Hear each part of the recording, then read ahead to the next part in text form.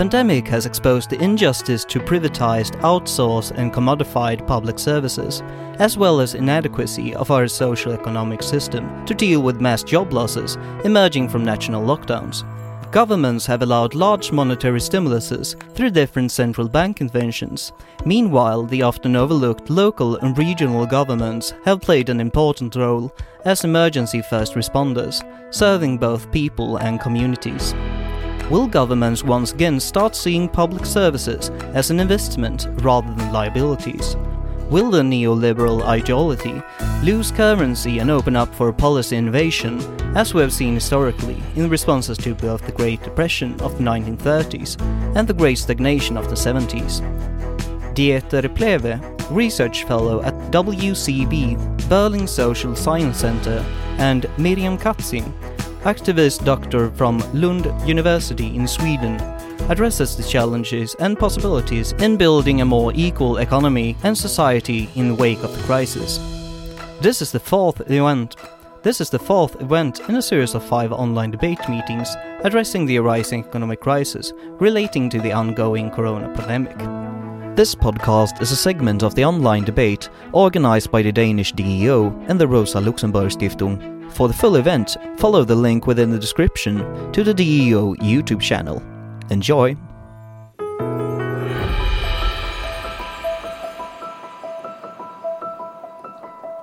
Thanks a lot for offering this opportunity to share some of the work and the thoughts around the really important questions we're dealing with. Yeah, how to deal with some of the most significant social and political questions of our age in 8 minutes that we are given to talk here. We better do not waste time asking the key questions, I say. Is this indeed the time that we will move beyond privatization and commercialization of critical services, from care to public health to transportation, education, and so on, in light of the multiple crises of the COVID pandemic and catastrophic warming?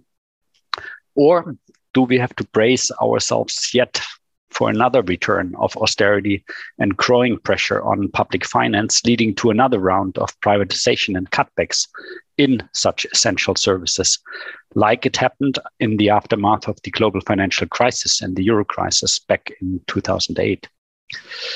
The pandemic led to increasing levels of government action and spending, the return of the state, as many say, which led observers to emphasize the fundamental crisis, if not the end of neoliberalism again. It is unclear, however, if we need to talk about yet another crisis within the neoliberal era, or if we can indeed speak about the beginning of some post-neoliberal time. I have co-edited a number of books on neoliberalism in which we have repeatedly warned against somewhat superficial observations pertaining to the demise of neoliberalism. A common misunderstanding of neoliberalism thinks of this ideology as market radicalism and rigid anti-state philosophy, which ignores the extent to which neoliberalism relies on government and government interventions just with its own set of objectives. So it's basically sometimes the danger to fall victim to the neoliberal rhetoric, to sort of like ideological rhetoric, rather than a critical analytical perspective of neoliberal politics that needs to be done. First speculations about the end of neoliberalism have been voiced, in fact, at the end of the Thatcher and Reagan and the Kohl government years. Back then, new Labour governments across Europe declared their opposition to neoliberalism, identified basically with these conservative governments, but ushered in unprecedented neoliberal welfare reforms, as we know. Expanding cheap service sector labor markets, even in highly regulated countries, and creating the growing army of working poor and marginalized working classes, frequently with a large share of female and ethnic minority workers, even in highly densely trade unionized countries like Sweden or Germany, as a matter of fact. Secondly, the brief period of international monetary cooperation and fiscal expansion, the return of Keynesianism after the global financial crisis for the brief period of 2 years, led many again to announce the death of neoliberalism, only to return with the harshest austerity measures we have seen in countries hit hardest by the crisis not of their own making in Southern Europe, for example. Thirdly, COVID and the climate crisis have clarified beyond doubt the many shortcomings of down-run public services and commercialized and privatized public health and care sectors. The extraordinary crisis measures taken to fight the pandemic are once again seen to provide the evidence not only for the limits of the neoliberal order, but for its imminent demise. Yet, can we be sure? Only because the increasing clarity with which we observe the capitalist irrationality and irresponsibility of the neoliberal order, both domestic, European, and globally, it does not have to become subject to terminal contestation. Neoliberals, in fact, try, even in the present time, to use the COVID crisis and the climate crisis to advocate the removal of restrictions on technology and regulations in the name of innovation and risk-taking, for example. We also see an expansion of think tanks and other capacities of neoliberal forces around the world, like the Atlas Economic Research Network, which grew after the global financial crisis from 200 think tanks to almost 500. So we need to look at the sort of like forces, the activities that are going on there. It will take still a while, I'm arguing, that we can assess indeed if we can speak about a turn against neoliberal ideas of this time, or if we will again return to the neoliberal normal, no matter if democratic or more authoritarian.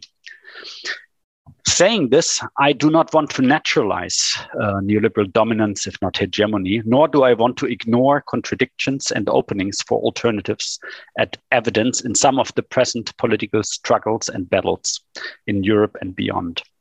Instead of speculating about it, we should focus, however, on key struggles and contestations of the neoliberal past and present that seem to not go away quickly. We need to develop a keen sense of direction from these observations in the effort to indeed overcome neoliberal varieties of capitalism. And one of the key struggles, of course, of neoliberals against social democrats, socialists, and so on, and social liberals, and then later, nowadays, of the trade unions and the social movements against neoliberalism, was around privatization, of course. A central objective of the welfare state developed after World War II can be described as decommodification of certain areas, the removal of certain areas of life from the principles of the market and profit making.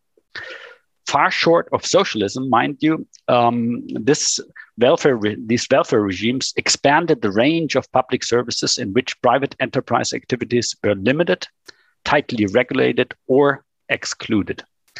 And public health and care, transportation, education, and other infrastructure services then became the kind of dominant aspects of the mixed economies we had at the time, and that were rolled back.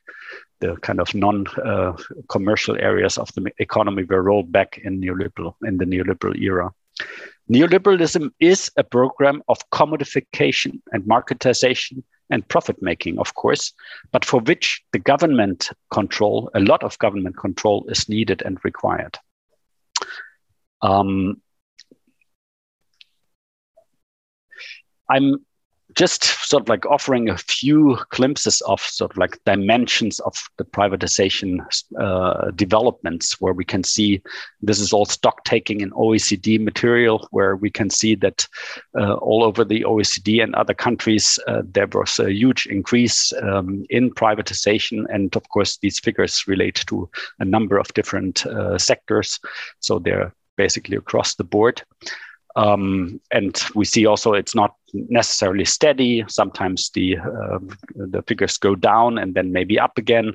And so basically it's only clear that, again, sort of like the notion of taking away from the private sector segments of economic activities, there was a huge increase of opening of space of public space for private sector activities.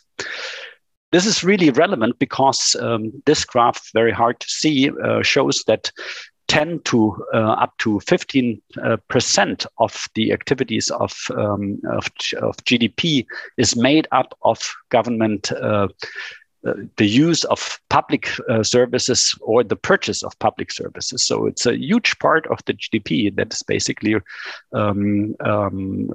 works around public services, and basically all the purchased parts is in fact then the public sector buying from private sector additional services.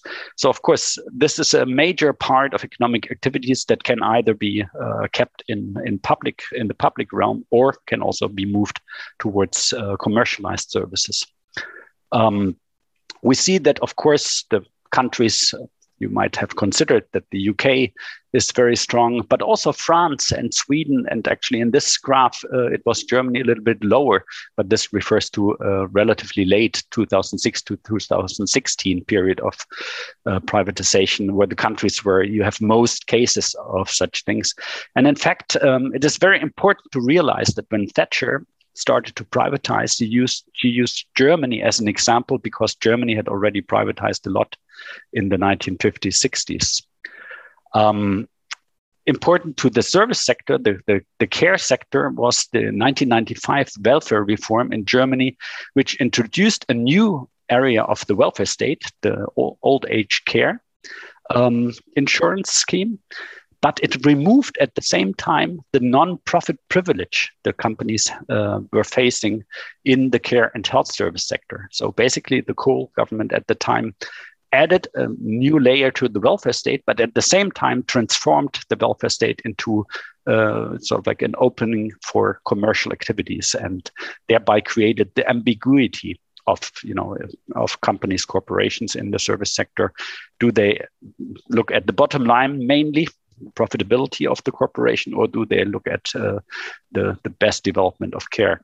And I think it's important to emphasize that not necessarily the economizing in the healthcare and the public, in the elderly care, is the trouble, because it's actually not unreasonable to think about economic ways to do things, but it's the question if it's for profit, because that turns another principle of objectives. So basically, I think we will hear more about the Swedish case in this regard. Now, of course, what happened in the last years is actually an interesting movement against many of these privatized outsourcing public-private partnership services. And we have one nice study from the TNI in the Netherlands on the battles over remunicipalizations of public services. And I thought this was highly interesting, that Germany, of all countries, seems to have a very large number of such contestations. And of course, in Berlin, with the effort to socialize the big real estate companies and so on, it's a good case. And of course, many of these instances that were collected in this survey publication relate to the energy sector, where a lot of public utilities, local public utilities, were basically taken back in public control in order to advance the renewable energy share.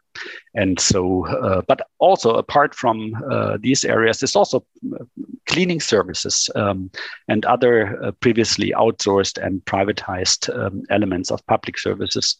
It's basically, it's really one of the clear examples where I see that neoliberalism is contested in a strong way. I mean, we see on the one hand the dimension of previous privatization, and we see the beginning, or not only just the beginning now, of a kind of a strong bottom-up movement in many places against these privatizations. And actually, this is a little bit promising in terms of indeed moving against neoliberalism, because in this process, like in also the hospital sector struggles we recently had here in Berlin, we see also a very strong reunionization of the workforces that are sort of like struggling there. 2,000 new union members in the Verdi union just in the last round of strikes in the Berlin hospital sector.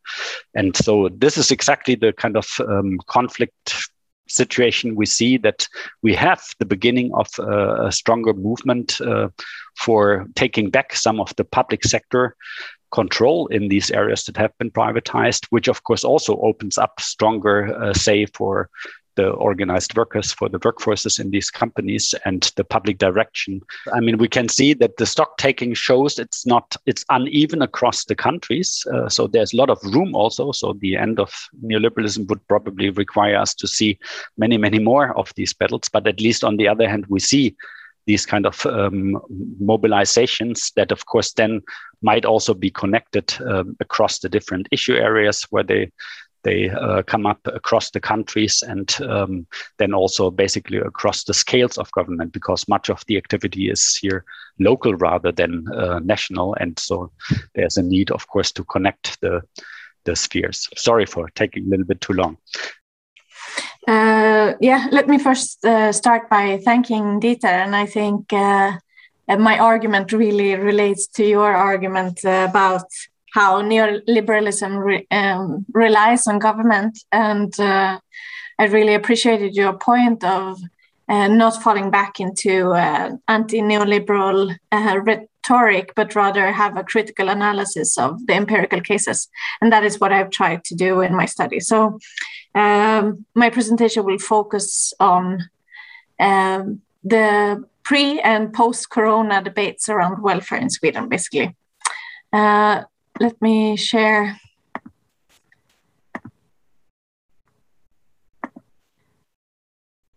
So elder care is the focus of my study. That's the case, home care services for elderly. And I think during the pandemic, the elder care services in Sweden were on the international agenda because of the high death tolls in Swedish elder care.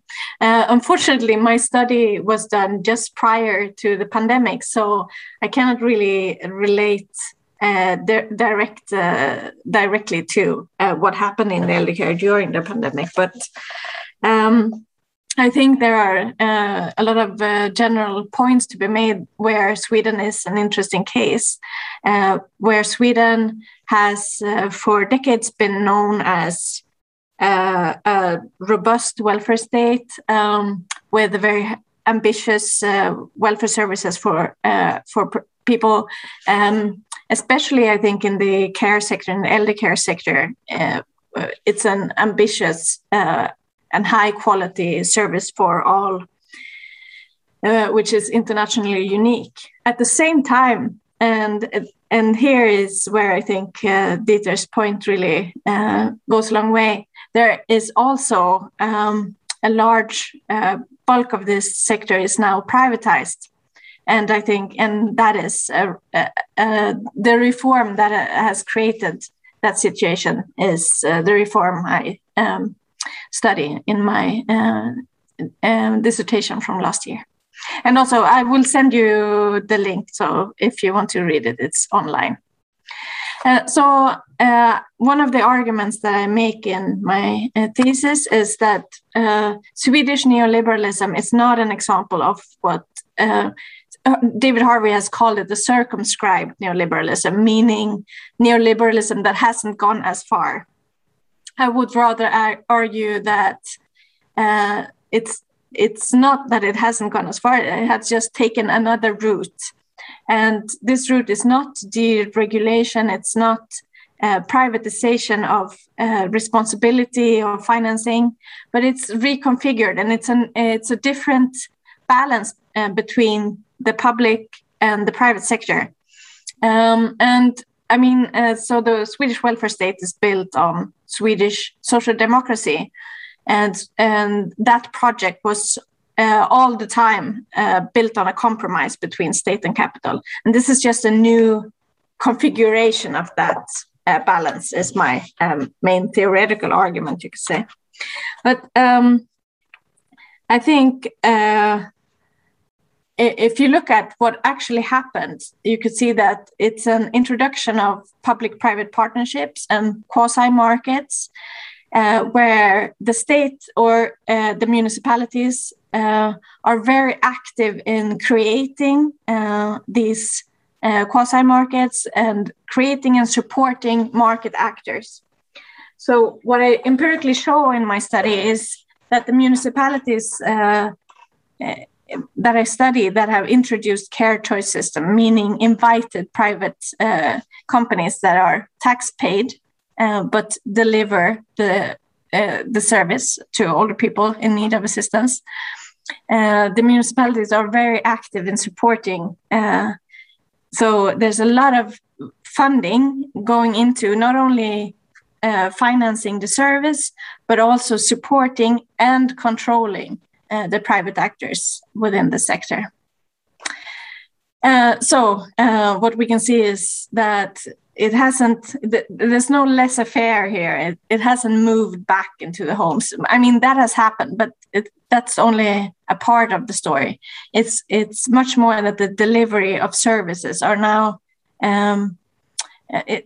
services are now delivered by private actors. And since there is also no cap on profit, it's a large market for venture capitalists, the Swedish care market. Yeah, as I said, there are few regulations of profit in the welfare sector. And I mean, this is a long trajectory that, just as Dieter described, started in the 90s, but it took a large step forward during the right-wing Reinfeldt government of 2006 to 2014, where also this, it was a surge of privatizations that I think changed the nature of the Swedish welfare state in a way that has not really been internationally recognized to the extent that it actually should have, considering to the degree in which it changed. But this came with a large reaction, and in the election of 2014, the Swedish Left Party, that was their main issue, to have a debate to set a cap to regulate the welfare sector. And it was also a very strong public opinion towards this. Yeah, I mean, basically, there is no such restriction. I mean, I think that's interesting if there's countries that have specific rules on profitability from these sectors, which is at least one way to address this. But in Germany, the removal of the not-for-profit privilege in these sectors has basically opened them up to simply to the normal rules that count for all companies. Childcare, schools, elder care. There is very limited regulation in welfare overall, and I think that is what makes Sweden extreme. No, so what happened was that the very well organized Swedish business community lobbied very strongly against this, and since the public, even though the public opinion was largely in favor of such a regulation, the government lost because it was a minority government. They lost when they tried to regulate it, and then the debate has really been hard to fight. But maybe the corona crisis has opened a new frontier here. And one of the things that has happened, and I guess has happened globally, is that care workers and their conditions have been at the center in a whole new way. And in Sweden, for a while, the conditions of the elder care, which had been a scandal since forever, were finally making headlines. And people were in a whole new way becoming aware of the status of the elder care and the conditions that people are working in. So one of the things that has happened as a direct effect of this is that national regulation and funding has moved forward pretty quickly. And one of the things that are being funded is a professionalization of elder care. So now many more will be educated within the sector. However, it's municipally regulated to a large degree, municipally financed. And that is one of the difficulties. So decentralization has also been a large issue on the agenda. And I think decentralization has happened for several reasons within Sweden. So local government has always been strong. There's always been a strive towards decentralization, which has also been a question of democratization. But it has, on the other hand, gone hand in hand with a new public management agenda. And the strong decentralization has also been a condition for this privatization of delivery. Now it's just taken one step further, and control is given from municipalities to private actors. It's really, really difficult for central government to govern what happens on the floor in the elder care sector. So this is also much more debated now. Another question which has been on the agenda is whether or not the profit-driven care institutions have had higher death tolls. And when looking at the nursing homes, there are things that point in both directions, both that there is no difference and that there might be a difference. And one interesting point that is being made is that in municipalities with high privatization, death toll amongst elderly overall has been higher. I mean, that's very tragic, but it's not still not really empirically looked into why it's like that. But it's when you have studied this sector, it's pretty easy to understand how a lot of not so serious actors that are very difficult for the municipalities to govern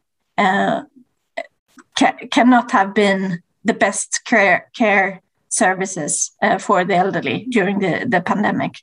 But it would be very interesting to look closer into it.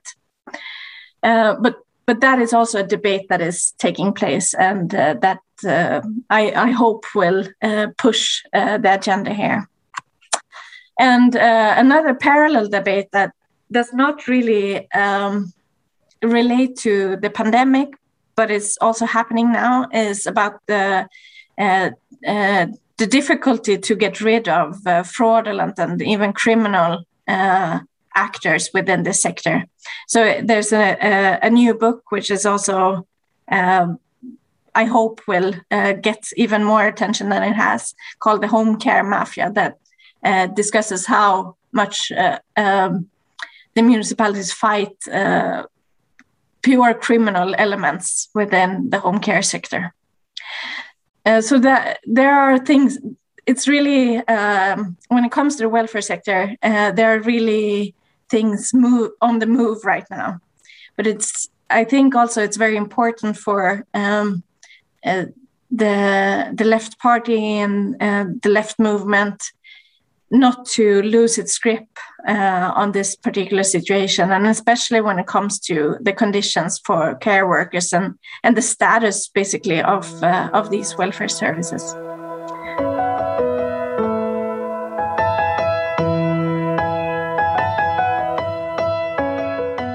This is the fourth event in a series of 5 online debate meetings addressing the arising economic crisis relating to the ongoing corona pandemic.